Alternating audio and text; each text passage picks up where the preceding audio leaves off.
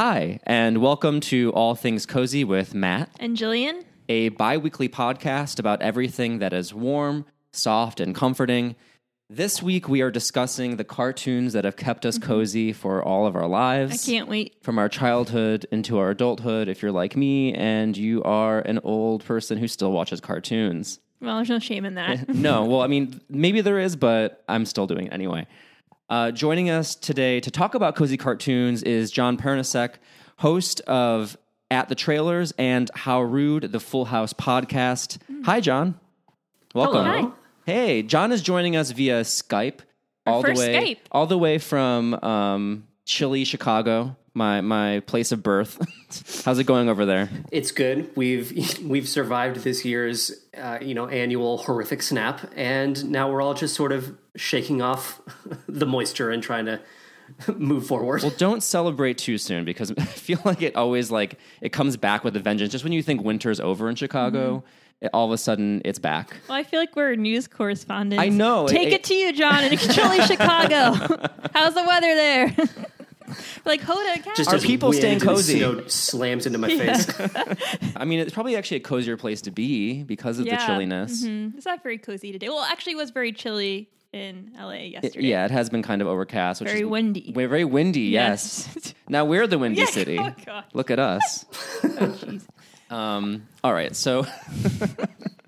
But yeah, no, I like this idea of having cozy correspondents. I feel like we should just have different cozy listeners stationed around the world. We can check in with them every episode to see how people are staying cozy in that part of the world. Wasn't that one of our titles for our show, Cozy Correspondent? It was. Every episode we seem to leak a new rejected name for this podcast. Okay, well, anyways. All right. So we are, again, talking about cozy cartoons. But before we get to that, we're going to start with our regular segments, beginning with what's making us feel cozy this week. Okay. Who'd like to get started? Who wants to go first? What's making you feel cozy this week? I guess I'll get started. Okay, Jillian, take it away. Actually, Matt, it's you. Jillian, if you've ever heard her call me Mr. P, it's because we used to be teachers together in Baltimore, and so that's kind of from there. Yeah. But sorry. Because we had a little movie night out. We did, yes. Yeah, on Friday we saw a movie together, and I don't think game night. Yeah, so we haven't seen a movie together in a very long time. I feel like not since you fell asleep at The Force Awakens. I think. Oh God, yeah, that was terrible. I took Jillian. I took Jillian to The Force Awakens at midnight on the day of release. Jillian could not care less about really couldn't. Star Wars, but she was so generous to accompany me, and she literally just joined me by going to the theater and promptly falling asleep through the entire movie. I felt terrible. I think we're in one of the first rows too. I was on the edge. I'm sure everyone saw me. No, everyone was too enraptured with Star Wars. You were fine. I'm sure it wasn't the main feature. But you got a nice nap. Yeah, I did. But anyway, we shared a nice tub of popcorn. Yeah. And I was out of it though when we went and saw that movie. But it was cozy. Yeah. I just like spending quality and one-on-one time with Matt, it was really wonderful. It makes feel cozy. It was kind of a date night. It was. In anticipation of our appearance on Linoleum Knife, which at this point will have been probably a month in the past. Yeah. But make sure, if you're listening to this now, check us out on Linoleum Knife talking about Game Night and other movies that came out a month ago. And I told Matt he looked very handsome, and he said, I looked handsome as well. Like I said, I was very tired. It was a Friday night, and I had just gotten off of work. Okay, anyways, go ahead. All right, so awesome. So I do have a quick follow-up question about the screening of The Force Awakens. Did you say you were in the front row? No, not like the neck-breaking front row. Oh, okay. But the like slightly better front row, which is like usually right in front of the balcony. I thought they were special chairs. Yes, Jillian. I think they were special chairs. I do admire people in wheelchairs. No, I didn't mean it like that. I thought they were reserved. No, I mean it was ArcLight, so everything's reserved. Okay. At ArcLight, everyone's special. It's very true. Okay. Anyway. I do admire the ability to fall asleep while the onslaught that is that movie, because that movie that's just action packed. It's filled with just explosions. Yeah, Jillian can manage it though. Yep. She just wrapped that movie around herself like a blanket. She did. She can make anything cozy. Yeah. And that's why she's my co-host. Yeah. John, how about you? What's making you feel cozy this week? Well, I sort of realized recently, I think just this last Christmas, I fully appreciated how one's quality of life improves as an adult if you have like a stuffed animal in your life, because I wrote to my mom and I tried to figure out if we still had as a family this stuffed animal. I had it when I was a baby, and she kind of rooted through this closet that was just hoarder infested with just anything and everything from our childhoods. And she did manage to find this stuffed lion that I'm holding in a picture where I'm like less than a year old, or maybe just a little over. But I now have this like stuffed lion in my life again. And it's just kind of comforting and to know that like there's that thread between like your present day you and like that little you from so long ago. Yeah. And I think really it's just nice to sort of have that kind of cozy comfort in your life. So I've just sort of I relearn and reappreciate that whenever I look at this little stuffed animal. Did you say what if it had a name? Yes, it's a little lion and his name is Lancelot. Okay, oh, that's really cute. What a brave name. Yeah, I always like to know stuffed animals' names. You never fail to ask a stuffed animal's name. No, but 100% though. I mean, or if you're me, you still decorate with stuffed animals for the holidays. I would say at least a quarter of my Christmas and Halloween decorations are Beanie Babies. Yeah. Jillian can vouch for that. And I totally agree. My companion through a lot of elementary school was Patches the panda. Oh, Jillian, did you have like a number one stuffed animal? Well, actually, I'll be referencing him later. Oh, really? Okay, so Queen of the Teas. So we're going to get that later, I guess. Stay tuned for the reveal of Jillian's stuffed animal companion. It's in Act 2. I just realized that I missed a perfect segue into like my cozy, what's making me feel cozy this week, because it's a Star Wars related thing, but I totally missed the boat. But I'm just going to wedge it in now. I'm going to wedge Antilles it in now. That's for Star Wars people. What's making me feel cozy this week is a cartoon, and it's a cartoon called Star Wars Rebels on Disney XD. Oh yeah, just returned for like its last season, Yeah, it's just wrapping up. It's in its final season. People my age might remember the show Beast Wars, which was a Transformers show, and it was 3D. Absolutely. Same way that Star Wars Rebels is. The way they're connected to me is they both are geared towards kids, but the subject matter is serious enough that an adult can watch and appreciate the depth of character and feeling. And it's a kids' TV show where characters die and stay dead. And so it gets a little bit serious and dark, and it really perfectly encapsulates the Star Wars tone. And so if you're looking for some more Star Wars content, not that we're starving for it anymore at this point, because Disney is spoon-feeding us a movie every 2 weeks, but if you need your fix, the cartoon Star Wars Rebels on Disney XD is very cozy, if you like that kind of thing. But you said it's coming to a close? Yeah, so this is the last season, and it's going to be over in a couple of months. So. Oh, get on that. Yeah, it's a limited run. Yeah. All right, so that brings us to our cozy locations. My cozy location this week is Best Western Hotels. This podcast is brought to you by Best Western. I wish, yeah. I have totally settled on Best Western, and I now I'm trying to think if I've ever said this before, and if I did, it's worth repeating. They are the perfect marriage of like a moderate price point and a decent quality room. Well, they have Best Western Plus too. Yeah. So I became a Best Western Rewards member for my latest trip, and it's so consistent, Best Western to Best Western, and they don't charge you that much, and the rooms are solid. They have everything you would need, but it's not too fancy. I don't know. I've just found it to be like decently affordable and pretty cozy in the sense that the rooms have what you want. And this last Best Western room, we were staying in Yosemite, and it had a fake like television mount fireplace. I don't know if you've ever seen that, but like it was a fake fireplace that would blow heat out at you and have these like fake flames. Oh, wow. It was super strange, but kind of, I enjoyed it. It was a TV that emitted heat? No, the TV was on top of this. Oh.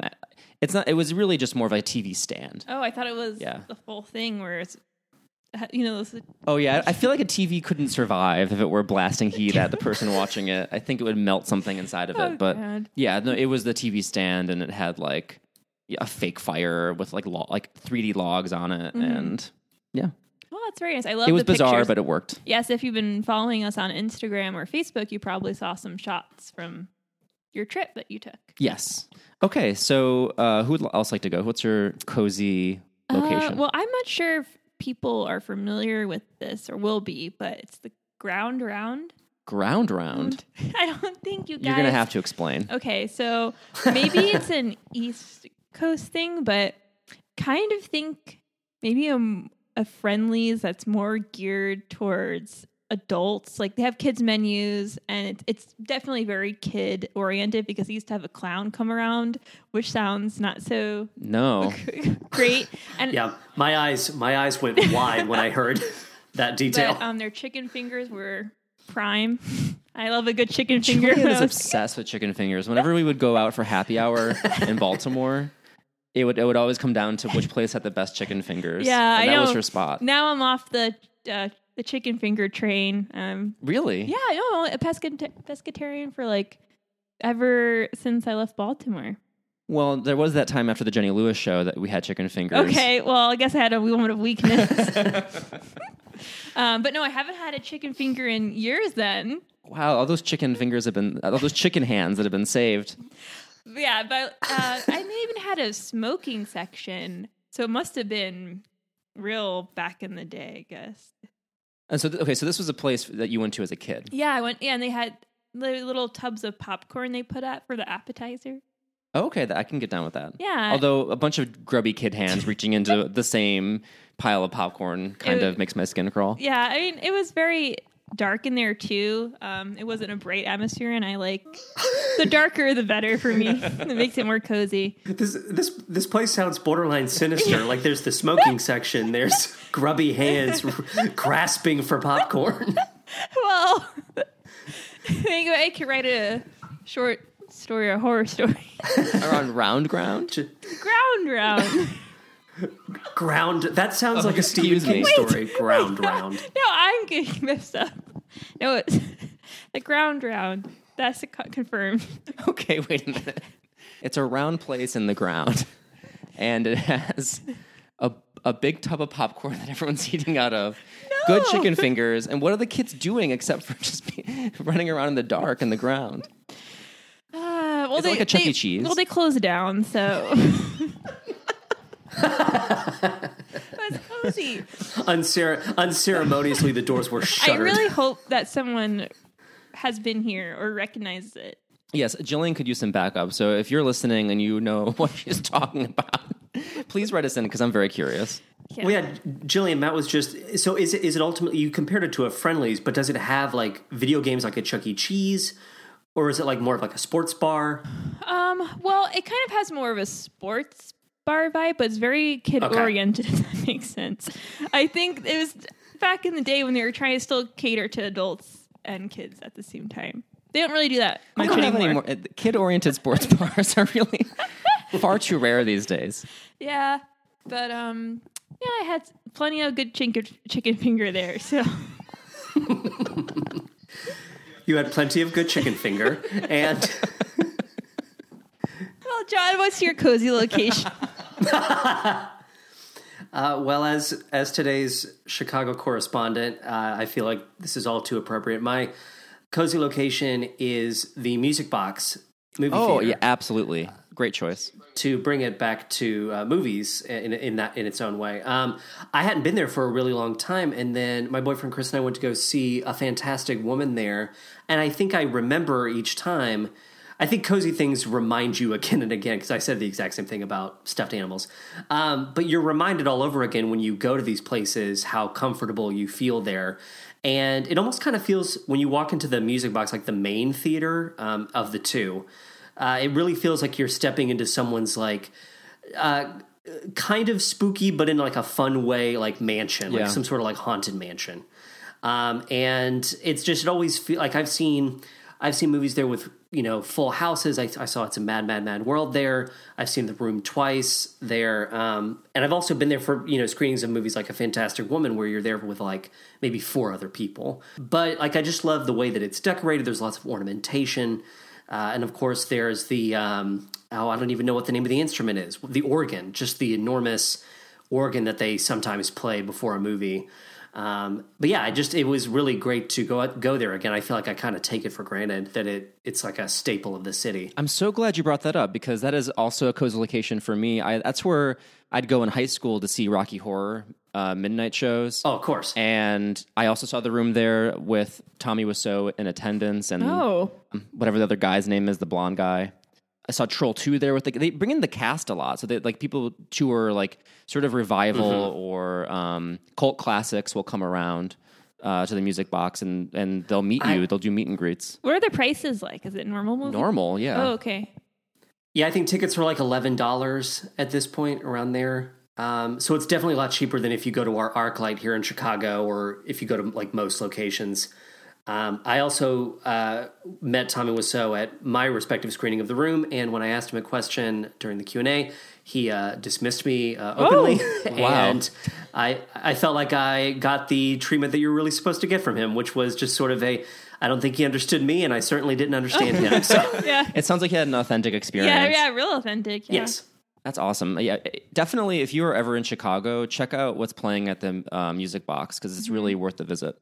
Oh, I'll have to check that out. I've never been, but next time I'm in town, I'll take you up on that recommendation. I completely missed the fact that they did a Studio Ghibli festival. We walked in and I realized, they've done that now and it's done. That's unfortunate. But that's perfect for cartoons, right? We're here to talk about cozy cartoons. Yes. And so let's dive in. So today we each are coming with a cartoon film or cartoon TV show that makes us feel cozy. Yeah. We're going to talk about Anastasia, the feature film, Chip and Dale Rescue Rangers, and Arthur, the PBS kids television show. Very exciting. Let's start off with Anastasia. I feel like that's kind of our main event. Yeah, the meat. The meat of it, yes. Yeah. John, Anastasia was your choice. Can you introduce us to your cozy cartoon pick? Yeah, so for those of you who may not have heard of it or seen it, Anastasia is a Don Bluth, Gary Goldman film. You might know Don Bluth from other films, including All Dogs Go to Heaven, The Land Before Time, or sort of more not as well accepted like Titan A.E., The Pebble and the Penguin. Oh, love The Pebble and the Penguin. He started with An American Tail. So this is the first movie he made for Fox as part of a new partnership. And it did really well. It's the story of the lost princess Anastasia, which is, of course, an enormous historical reference point in Russia. And if you think that you need to know more about Russian history to access Anastasia, the film, you don't, because it's almost in no way based in what actually happened. They even admit themselves, the filmmakers just sort of outright dismissed most of the politics that were involved in the noble family just so they could make a fantasy, a basic fairy tale. This is kind of at the tipping point of post Beauty and the Beast, post Aladdin. The Disney Renaissance was we were moving out of that, but people were still trying to ride its coattails. So it's a musical. It's got I was about to say laughably 90s cast, but it's almost the perfect 90s voice cast because it has Meg Ryan, John Cusack, Kelsey Grammer, Christopher Lloyd, Hank Azaria, Bernadette Peters, for crying out loud. And of course, Angela Lansbury and Kirsten Dunst, a very young Kirsten Dunst right at the beginning. And another quick introduction bit of trivia, Carrie Fisher has an uncredited, I think she did a treatment or a pass on the script, but it's uncredited. So I'm not really sure how much she wound up contributing. But I find it to be, I rewatched it for the umpteenth time in preparation for this recording, and that thing moves, man. It's 90 minutes, it clips along, and it's just this kind of super quaint, warm story, just with all the hallmarks of an animated film that you would expect. But it's still a joy to sort of see all those beats play out. Well, yeah, I think you're definitely hit the nail on the head when you said it, keeps moving. I mean, within the first 5 minutes, so much drama already happens. Yeah, her whole family's murdered. Yeah, within the first 10 minutes. Tastefully. I mean, we don't see it. Well, yeah. I think watching it back, because as a kid, I think Matt and I were talking a little bit before today about it, and I don't think I really caught on to what happened to her family immediately. But then that little bat, what's his name? Bartok. Bartok. Okay. Yes. When I was rewatching it the other day, he, said, "Oh, all the Romanovs are dead," and I was like, "Oh yeah." There you go. There, I guess I missed that one line when I was watching the movie as a kid, but they say they're dead a lot. So. They make it pretty clear that she has a younger brother, but he has no lines, and he presumably has been killed. Yeah. So it's pretty horrific. And they also sort of blame the uprising that destroys their family on dark magic. Right. Mm-hmm. They sort of dismiss the cultural tensions and the class system tensions, and they're just like, oh, it's just dark magic. It's definitely not educational at all because I didn't even really understand the context and its relationship to the rise of the Soviet Union until I watched it this week in preparation to talk about it again, because I loved the movie as a kid, but there's really no historical, like you said, no historical accuracy or attention to that. And it's not going to make any young person curious about, I want to learn more about what happened to the Romanovs. So, but it's still like a really cozy, enjoyable movie in and of itself. Well, yeah. And I think they made some reference to, I guess, perhaps what was going on right after they flash forward 10 years later. And they're talking about how bleak St. Petersburg is now, and so I guess maybe that's in that utterly fabulous topsy-turvy-esque opening number. The music is actually really good, I think. Like it's very solid. It's solid. Even Rasputin's little numbers I found very entertaining. Oh, the singing bugs are wonderful. I love them. I like their chorus was great. I forgot how the bugs are doing conga lines. There's a bass baritone bug who keeps getting his own spotlight. It's his Purgatory is pretty lit, I think. If that's how it is. If it's a conga line of grubs, I'm in. Yeah. I forgot how gruesome it was too, and Rasputin was coming back to life. His whole body's falling apart. Oh yeah, his own skull goes into his own rib cage at one point. Christopher Lloyd is one of the few members of the cast that's bothering to try a Russian accent. Almost no one else is. Kelsey Grammer and I think Angela Lansbury are the only two other examples I can think of. But yeah, Christopher Lloyd is just a camp. I love that number. What is it called? In the Dark of the Night? In the Dark of the Night. Yeah. Who's Kelsey Grammer in this? He's is the name Vlad, or what's his name? He's the big guy. Yeah, let me see here. I believe you are correct. Yes, Vlad. On my cursory research into the IMDb trivia page, Don Bluth has quoted as saying that he really regrets that character design because it just looks really cartoony versus most of the other characters in the movie. And it's especially, the movements in the animation are very realistic because of the rotoscoping technique they used, where they traced over real actors in the animation. It's really noticeable, especially in the sense that, like, certain characters look like their voice actors. Like Angela Lansbury's character looks like Angela Lansbury. And the same thing with, I guess, Meg Ryan to a certain extent looks like her character. Yeah.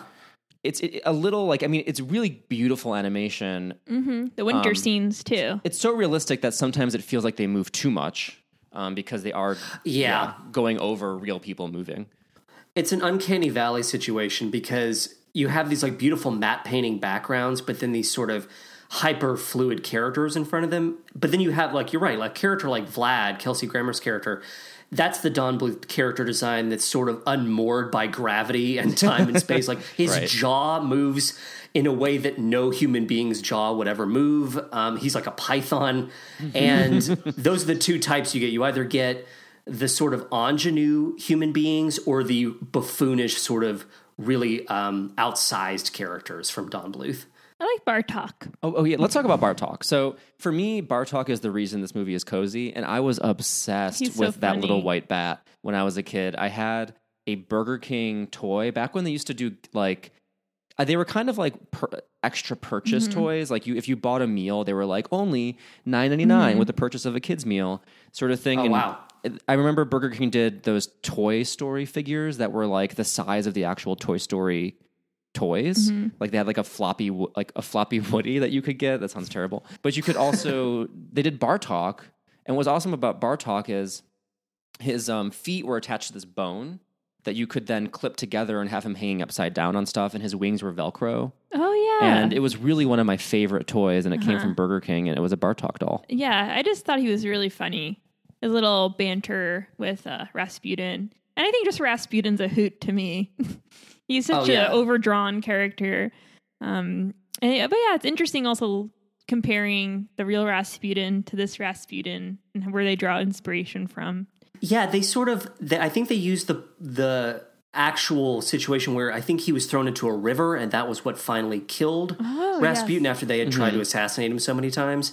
And so we get that moment, which I always forget about from this movie, where he just falls through some ice and then presumably is sent to limbo. The whole process for poor Rasputin is very ill-defined. Where he is, the terms of his contract with the devil, I don't... Yeah. There's a lot of corners that we skirt around. But yeah, Hank Azaria is like fairly, you can tell it's fairly improvised, but his line delivery is what I think a lot of people remember, the ha and the hi-ya. And, the line about the teaching Rasputin the new dance with the movement of the hips. Oh, yeah. He's very, just very campy. Stress, it's a killer, sir. And the line, sure, blame the bat. We're easy targets. Why not? It's definitely one of the best Hank Azaria performances. And on the topic of Rasputin, the singing voice for Rasputin is Jim Cummings, who's the voice of Winnie the Pooh. Oh, okay. And what's cozier than that? And then once I learned that, Rasputin's singing voice sounds exactly like Tigger. And it's because it's Jim Cummings who does the voice of that character as well. I guess I just didn't realize that. I always kind of assumed Christopher Lloyd was doing his own singing. I was giving him false credit. It sounds like him. Yeah, no, they fit together like really well. It's seamless. But I can no longer watch anything without being on the computer while I watch it. So like I did some deep research into the Romanovs and all of that and Rasputin, and so crazy. Found out every single every voice actor's name, and then if only I could just watch something and enjoy it anymore. Now I have to look at a screen too. That's why I like this movie so much, because of the history. Even though I know it's such a blown up and not accurate version of it, I still think it's very interesting how they touch on it in places, and then it leads you, as an adult at least, to research all the history behind it, which is super interesting. Yeah, it's a good compliment to, it's like part of a trilogy that's made up of like Pocahontas and The Hunchback of Notre Dame, where the source material is not what you would think they would pursue for like an animated musical. But there was this odd little pocket of time where I think on some level, at least, people were taking chances and thinking to themselves, well, can we make this fit into our mold somehow? Even though the source material might be dark or kind of much more complex than we're used to communicating, to varying degrees of success. I would also point out that in terms of comparing singing voices to acting voices, I really love Liz Callaway as the singing voice for Anastasia. She doesn't have, I don't think, a too long Broadway history. I know she was in Baby, and she's got a couple of albums. She's got like a '60s album that's really good. But her version of Journey to the Past and all of her singing, I think, is really great in the film. And Lacey Chabert is the singing voice of the 8-year-old Anastasia. Oh. Hallmark Queen, Lacey Chabert. Wow, okay. I didn't know. Oh, wow. I had no idea everyone was involved in this movie. I know, so many famous people. And also Bernadette Peters, I believe, as you mentioned earlier, who... Another thing I read was that she was really upset that her character, Sophie, was drawn as heavyset. Oh, I thank you for bringing this up. It's just so insane that she had this reaction. I know. Bernadette Peters is like, why is my character looking like that and I look like this? And so, yeah, she really wasn't pleased with the appearance. But like, I love Sophie. It works. Like, it's why should your character match you? Yeah. It's a cartoon. Well, it's not only the fact that she's a heavier character. I always sort of am gobsmacked by her breasts. The way that they draw her, like she has just got just very large breasts, and it's almost distracting.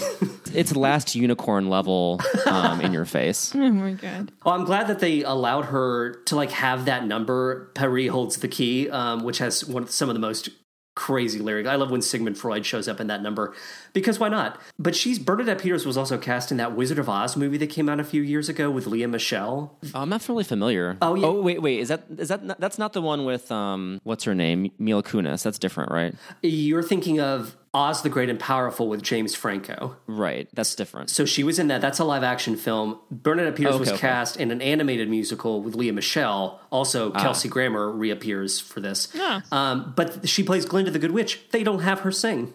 It's a musical, but they didn't bother to give her a song. It's inexplicable. Yeah, that's nearly a Smash level of misuse to a certain extent. Oh, yeah, absolutely. Matt, have you seen Bartok the Magnificent? Is that a sequel? That's the sequel. Might be a prequel. Not really. You can't really tell. I think, okay, I have a vague memory of it. I probably saw it when I was younger, but I don't remember any of it. Can you explain this very exciting Bartok movie? If you get the Blu-ray of Anastasia, you get Bartok the Magnificent as an extra feature. So Bartok the Magnificent, there are a couple of holdover cast members. So Kelsey Grammer plays a bear. He's a circus bear who is partners with Bartok, and they go on an adventure to kind of go up against Yubaba the Witch. And Andrea Martin, who is in the original Anastasia film, playing two characters. She plays like an old woman and someone else. She shows up in the sequel as Yubaba the Witch. It's a musical. It's super short. That movie's like maybe 65 minutes long. Tim Curry plays a skeleton gate, a living gate that has a giant skull on the door, and it's voiced by Tim Curry. It's insane. And if you think Anastasia has little to nothing to do with history, Bartok the Magnificent has, at one point they make a reference to the Cossacks, but they're wandering around through what looks like an Oz-like world. The fact that they say it's Russia is inexplicable. Listen, I'm willing to follow Bartok down any road. Yeah. Just give me that sweet Bartok content. And he gets to be the hero. There's no reference to Rasputin, so I have no clue if this is a prequel or a sequel, but it's very goofy and it's a great curiosity. Is the pink bat girlfriend around? Don't even get me started on the heteronormativity they stuff into She's that a girl last bat. moment. She has to be pink. Oh, God. She's got to be pink. She's got to have like a bit of a fluff tuft hair on her head. Did it bone it? And like she kisses Bartok, and I guess I don't know what we're trying to prove Bartok is by having that moment exist, but then he pulls the screen down a la the genie in Aladdin. I don't think they knew how to end the film. Yeah. They were like, it's over. It ends with Bartok having sex. I also never understand where Bartok is coming from. There are moments where he's like, oh, Rasputin, totally, let's kill everyone. And then moments later he's like, don't do that. Right, yeah. He's a little all over the place. But Didn't he age a lot? yeah, maybe whatever happened to him after, Rasputin was in purgatory. Maybe he... Yeah, he looked a little haggard when he showed up after 10 years. He's just been hanging out in the old royal palace with that reliquary, and it's been 10 long years. Well, You'd look rough, too, if a reliquary was your only friend. I liked that palace, too. Thought it was nice. Beautiful, yeah. Yeah, really beautiful. The Once Upon a December number where they sort of burst through the windows and the ghosts of all these old, royals are dancing. It's a really good... They really take advantage of the fact that it's an animated telling of this story. And it's now a Broadway musical, correct? Yeah, I think that's still running, I believe. I've listened to the cast recording. Very little of what we see in the movie survived. It's the same songwriters, though, correct? Yeah, same songwriters, but they wanted to dump all of the fantasy elements and make it a truly historically accurate story. So it's really like Dr. Zhivago meets some of the original songs. Like, it's very much for adults now. So Bartok's not in it? No Bartok. No Rasputin. No, throw it in the trash. We don't need it. Throw it in the trash. I was also telling Magdalene before we started recording that I found Anastasia on Ice was a thing back in the 90s. Yes, I do remember that. Maybe I went and saw that. I know. I feel like when we were kids, Blank on Ice was anything on all ice. the rage. Yeah. Like half the commercials during Saturday morning cartoons were something about something else on ice. Yeah, I don't think that ever ended. I think that's absolutely like Frozen on Ice, or you're right. It's still going on. Just repackage like various Disney characters and have them skate around for 80 minutes. Yeah, and it gives people jobs. Yeah, it gives people jobs. Gives when all these beautiful skaters to do something afterwards after their Olympic careers are over. We're gonna see Adam Rippon and Nathan Chen. Yeah, they're all gonna be on Anastasia on Ice. Yeah, I see it today. Well, thank you for suggesting that movie. It was nice to watch, go down memory Absolutely, lane. yeah. Absolutely. My choice for cozy TV show or cozy cartoon is Arthur. Great choice. And Arthur, if you're not familiar, is based on the Mark Brown Arthur the Aardvark books. It is a cartoon that aired on PBS from 1996 to now. It's still on the air, believe it or not. It's been on the air for 22 years. Wow. The thing about Arthur is it felt like I was too old to be watching it, even when it started. Because at that point, I believe I was in middle school, and it felt a little like it was a little geared toward people a bit younger than I was, probably actually perfectly Jillian's age. Yeah. And I didn't care though, because for two reasons. One, Arthur is sort of, it has what a lot of good entertainment has for kids, which is like multiple points of entry. So you can enjoy certain things as an older person who gets context and jokes that are going to go over the heads of the kids, and they're kind of there for the adults in the room. Usually they're just like background gags or like puns or things like that. Beyond that, it's just a really good show, no matter how old you are. Like, it's just really solid and well done. And yeah, like it was the most comforting thing every day after school. Yeah. I'm not kidding. Every day after school and through high school and even in college, I would rush back to catch Arthur at 4 or 4:30 whenever it was on PBS Kids, because it was such a breath of fresh air in this topsy-turvy world. To be able to run home and turn on Arthur was just such a gift. And I'm so glad that it's still on the air, because it's just such a solid show, even though it's always a little bit disorienting when they change the voice cast. Like, it took me a long time to get used to the new voice of Arthur, but aside from that, good. And I watched an episode to kind of refresh my memory on the show, and so I tried to think of like which one stuck with me even now, and that episode was episode 4 of season 1, which is called. Well, actually, this is a good time to mention that the format of Arthur is that it's 2 short episodes. Basically, you have like a 10-minute cartoon, a 5-minute like segment with real life kids. Yeah.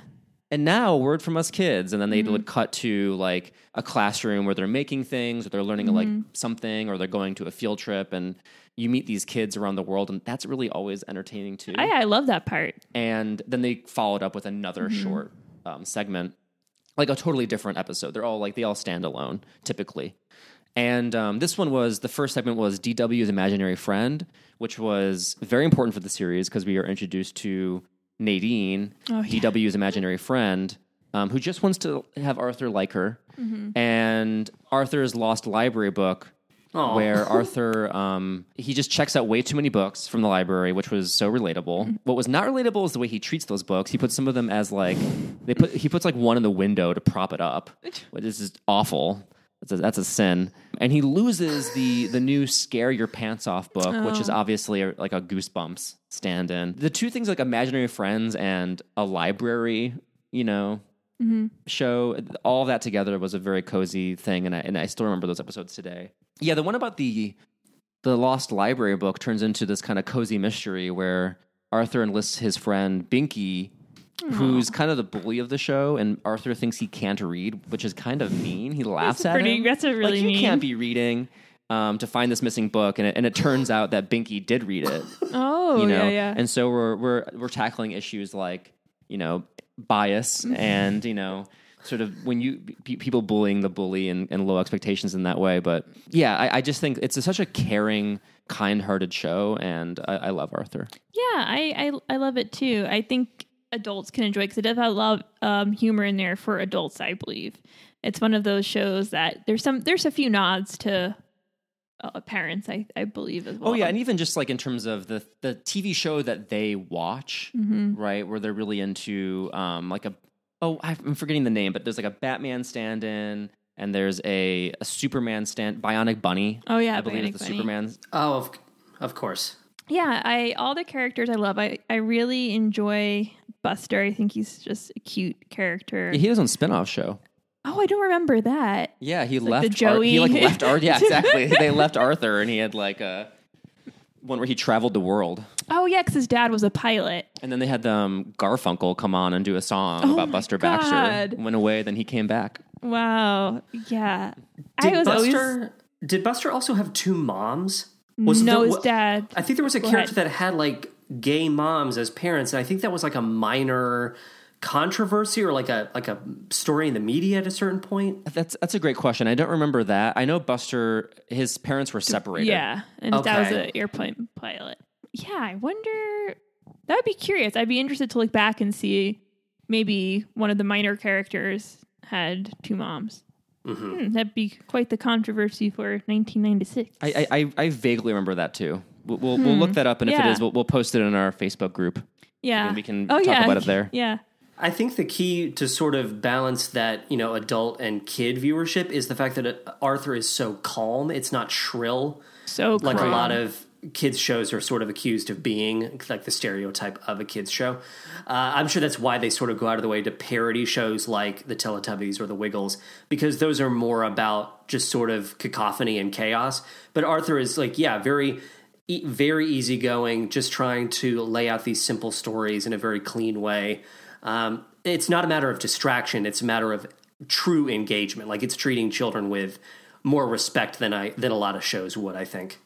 I also appreciate the memification of Arthur in the Tumblr. Yeah. It's got a new life breathed. I thought they have some good musical numbers as well on Arthur. The having fun isn't hard. If you got a library card, Jekyll, Jekyll, hide, Jekyll, hide, hide, Jekyll. Yes. Yeah.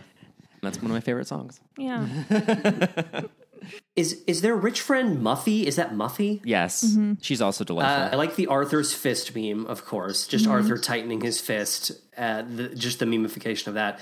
But I like the 1-2 image on Tumblr of someone just posted this image of Muffy's lunch like while they're at school, and it's just bread. It's like 5 enormous baguettes.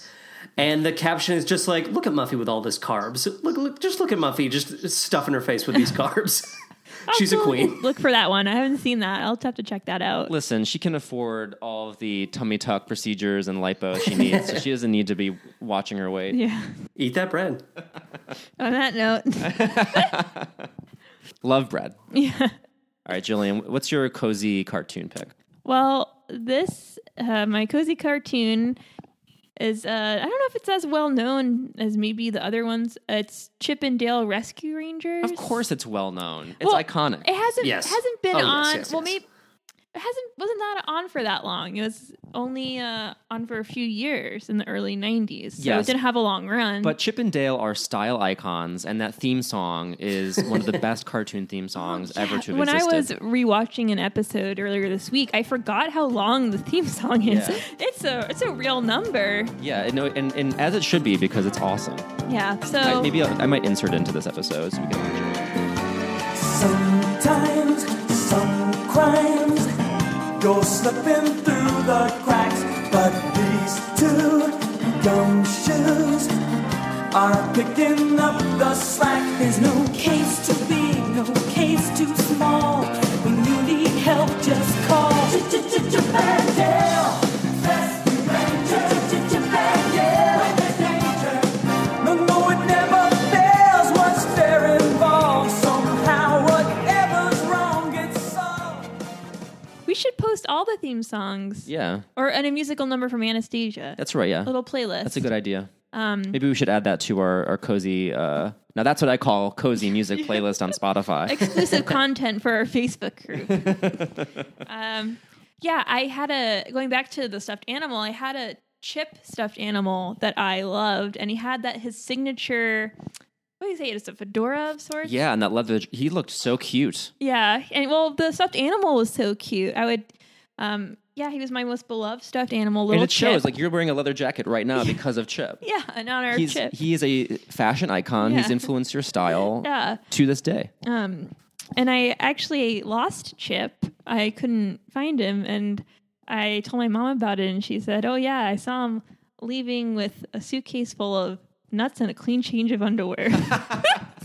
Your mom is the best. So, Good Lord. yeah, didn't see him after that. So maybe he did. But he doesn't wear any pants.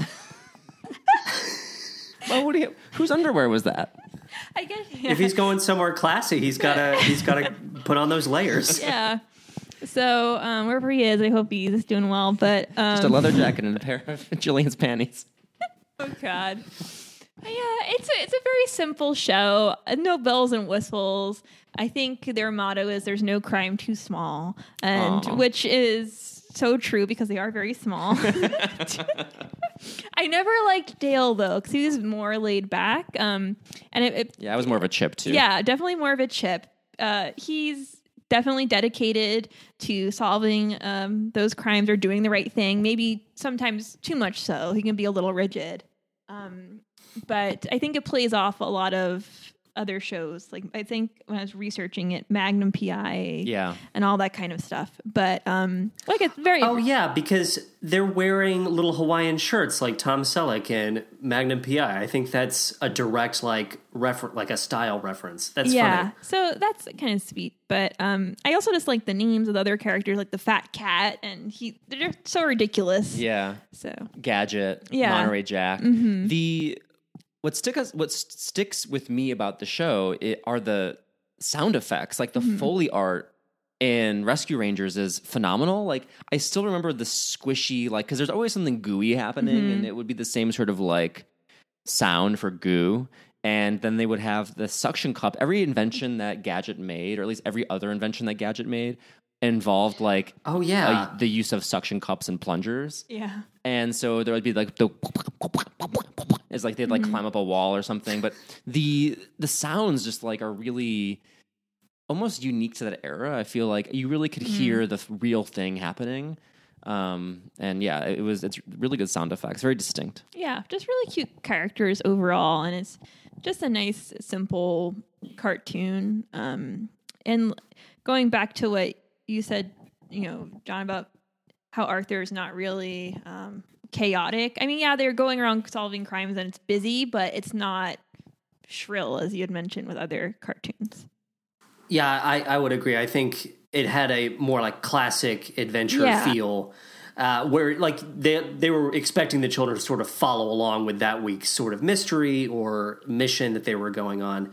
It's got that kind of like to pull another reference from like an 80s show, it's got like an A-Team quality as well, where it really is just like every week they're helping somebody out, or I guess like the Rescuers also. I liked that show a lot more. I was never able to engage with Tailspin all that much. I never really understood what Tailspin was about, what the sort of format was supposed to be with that show. Like, I never understood why it featured Jungle Book characters in a completely different context. That show, that confused me as a child. Yeah, I liked it, but I get your confusion. It didn't really make sense. Shere Khan was like the villain, but not. It was kind of weird. I just like the fact that there was that one bear that had like a boomerang surfboard that he would like jump. He would jump out of a plane and he would like ride around on his little boomerang. I don't know. I was also obsessed with the Chippendale NES game as a kid. Oh, yeah. I was obsessed with sort of just mastering all the levels, and then of course at the end you have to face off against Fat Cat himself. There's a moment in that game where you think the game tricks you into thinking you've completed it. And then they reveal that there's like 10 more levels that you have to sort of push through to get to Fat Cat. And as a child, that was one of the most shocking revelations I ever experienced. Jillian, do you have a favorite episode of Chippendale Rescue Rangers that has stuck with you? Nothing that like particularly sticks. Sorry, nothing that particularly sticks out. No, for me, I always remember the one called. This is the one I rewatched because it always stuck in my memory. Although I had remembered it incorrectly, I thought the collector of eggs in the episode was he collected Fabergé eggs, but he collects real bird eggs, and it's called 3 Men and a Booby, and it's about a booby bird who has her egg stolen, and she enlists the detectives Chip and Dale to retrieve it from this like crazy guy who takes bird eggs. And that one is kind of shrill because she's going around screaming, "My baby!" the entire episode. I think I do remember that. That does sound very familiar. Is the villain of that week a human being or another animal? He's a human being. Oh, okay. But I don't he's even shaped really like an remember egg. them going up against humans. That's so interesting. His name's like Humpty Dumpty or something. He really has like a really Humpty Dumpty-ish name. Oh, 3 Men and a Booby? Yeah, 3 Men and a Booby. Okay. It's on YouTube. Okay, great. Check it out.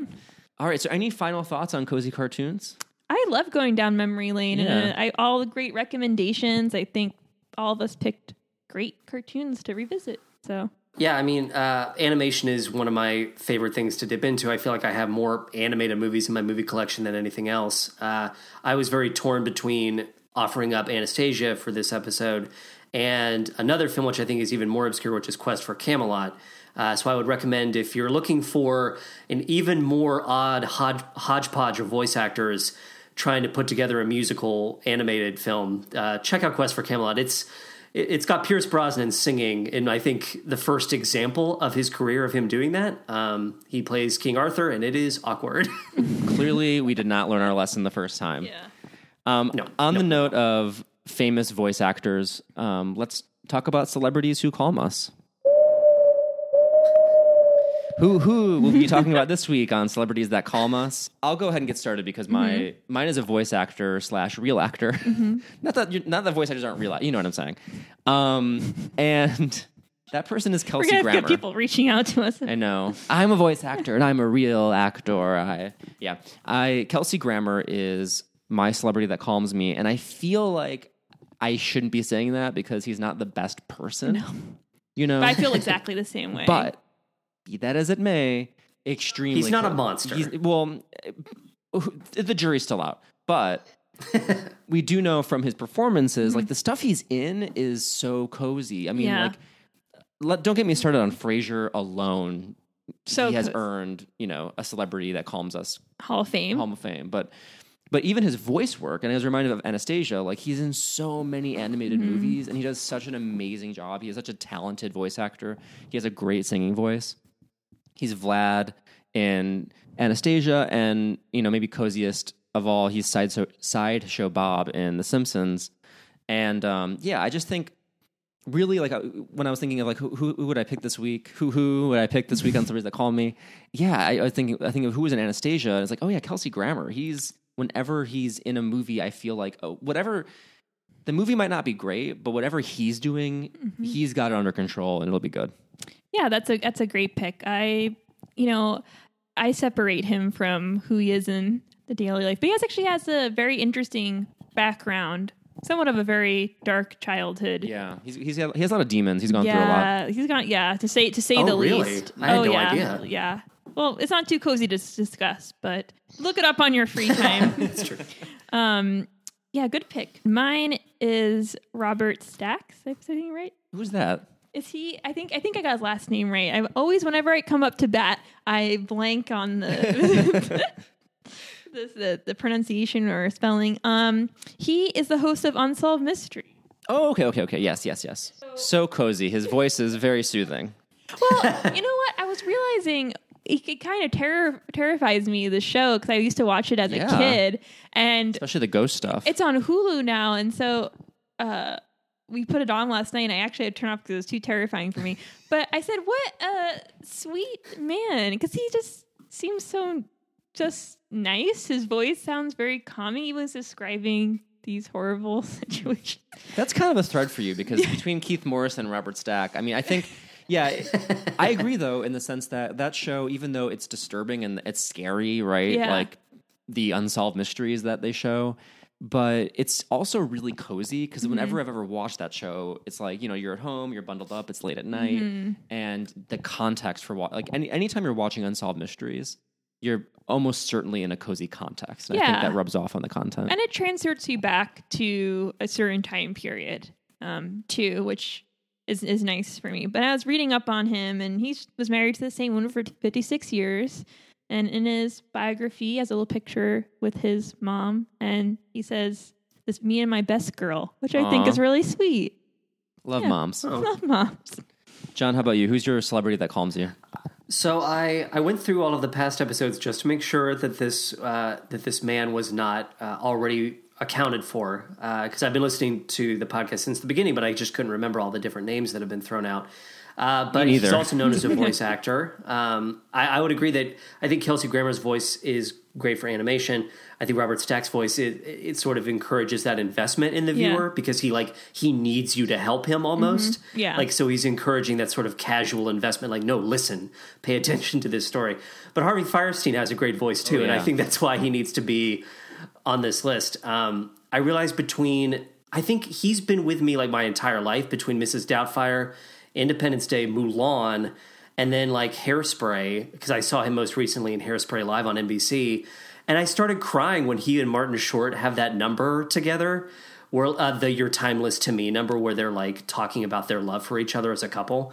And I just realized like Harvey Fierstein is like the guy I want to be. Like, I love my dad, but I wish Harvey Fierstein was also my dad, because I just find him to be, he's a gigantic teddy bear, and he's got that wonderfully charming sort of smoker rasp, and he's just a big old teddy bear. He's adorable in like everything he does. His character in Mrs. Doubtfire might be a little like outdated, but it's still amazing to watch him play like just this out campy gay man in Mrs. Doubtfire. So yeah, that's my pick. Good pick. Yeah, what a phenomenal choice. Yeah. Also, to mention that his scene with Jillian's celebrity pick from a few weeks ago, Martin Short. Oh God, yeah. Oh yeah. Father of the Bride. That's right. Who will she pick next from Father of the Bride? Yeah, so that's an awesome choice. Yeah, I'm surprised we haven't gotten to him yet. Wonderful, Yeah. John. Thank you for Yeah, that was awesome. great pick. Good pick. I would have thought of it on my own, I feel like, but it's a very good pick. And he's faced a lot of trouble because a I lot of people know. keep confusing him with That Harvey is- Weinstein, And that's- which I know, and it really I feel so bad for him. If anyone deserves That's that tough. less than like he does not deserve that. Yeah.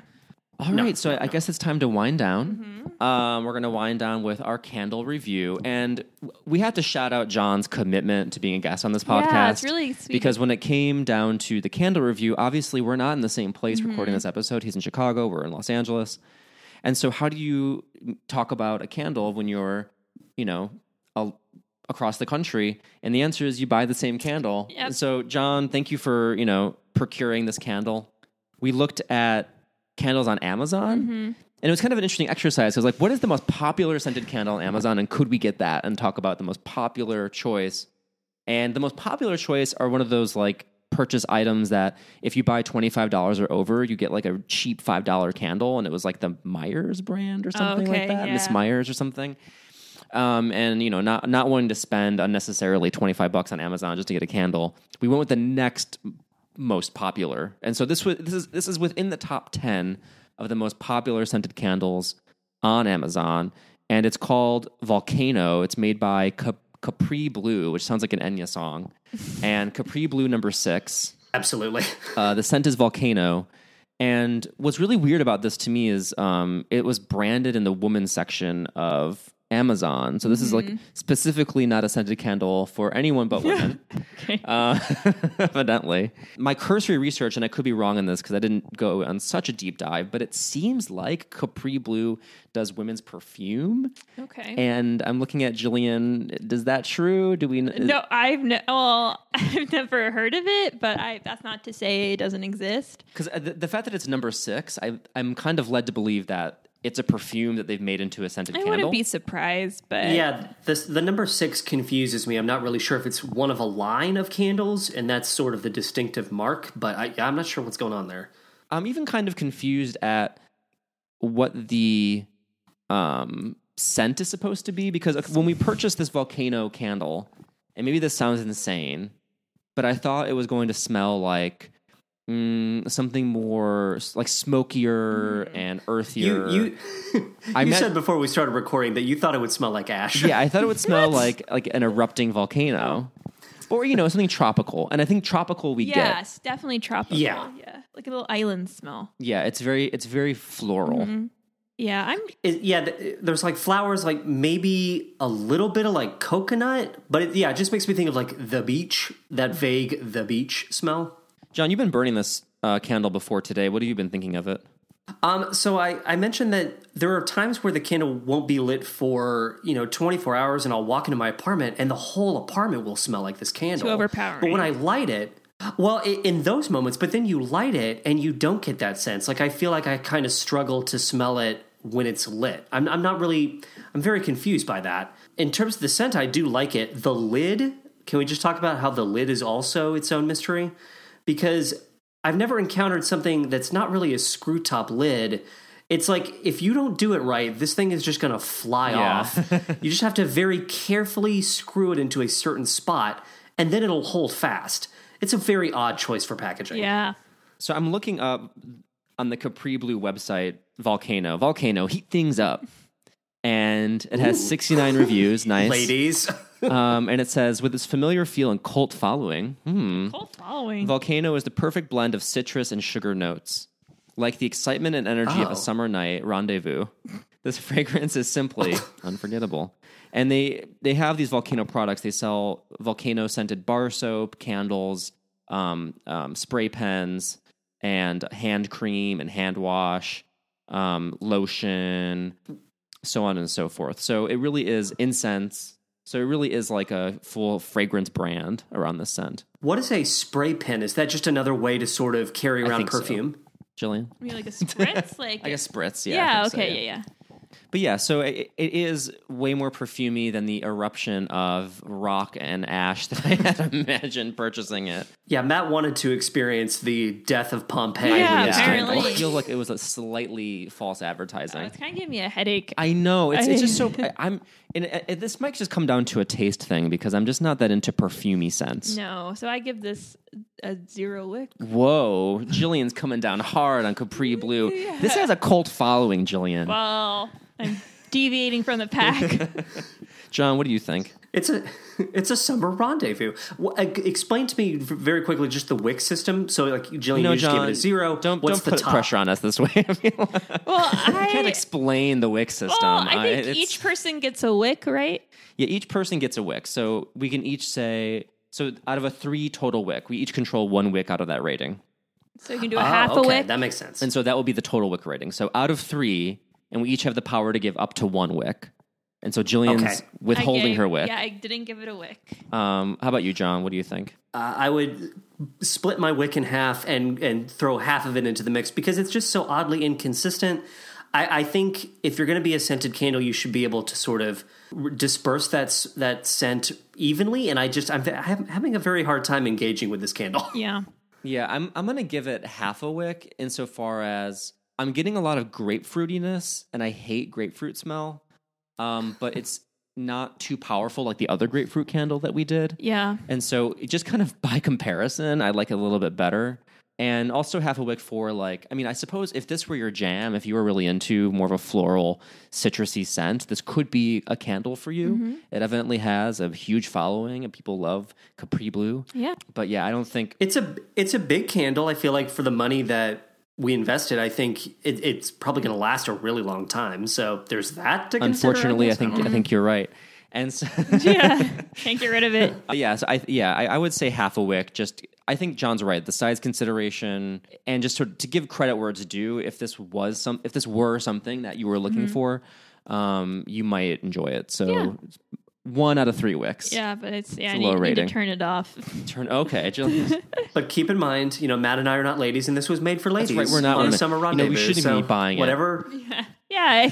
Surprised I allowed you to. Sugar notes. I I sugar don't know. notes. I don't get Well, that's sugar something that kind of annoys notes. me about it. Is like they can't even be specific about what we're smelling. Because usually scented candles will tell me. It's advertising, baby. Yeah. They're just spinning Right. nonsense. So that about does it for us today. John, where can people find you? You can find me online. I do have a Twitter profile. It's John Pernasek, and I am the co-host of a podcast known as At the Trailers. I do that with my friend Brandon Chockney, and that podcast sees us watching and discussing the latest in movie trailer releases. And we rate them using a highly scientific system, and we talk about movie snacks too. So I think there's some overlap here with a cozy audience. If you like hearing people talk about Munchables and deconstructing things that they've watched, I think you would really get a kick out of At the Trailers. And you mentioned How Rude at the top as well. That is available online through iTunes, but that has come to an end. We watched all 7 million episodes of Full House, and Congratulations. Yes. We debated on whether or not we would talk about Fuller House Season 3, but it started with one of the worst musical numbers I've ever seen. So I just decided, we're done. We're just done. Well, that's wonderful. So you have a Full House companion podcast. So if you're into that, watch and listen along as well. At the Trailers, check that out. And where can people find us, Jillian? On Facebook and on Instagram, All Things Cozy Podcast. And we also have a Facebook group that we love to get more action in. And there's always great tips. Did I say Get more action in. Yeah, get a little more action. have it erupt like a volcano in it. But hopefully it smells better than the Capri Blue can. And it was just so, and thank you so much, John, for always, trumpeting our podcast and being so supportive. I really appreciate it. I'm so excited we got to have you on, and you brought, you're so amazingly prepared, and I loved all the things you brought to the table. Yeah, thank you, John. Yeah. Oh, thank you so much. Yeah, this was a great experience, so thank you for having me. Yeah, it was wonderful to have you on. Thank you so much. Go check out At the Trailers and stay cozy. Yeah. Bye-bye. It's trouble, bad guys. See double when they're around.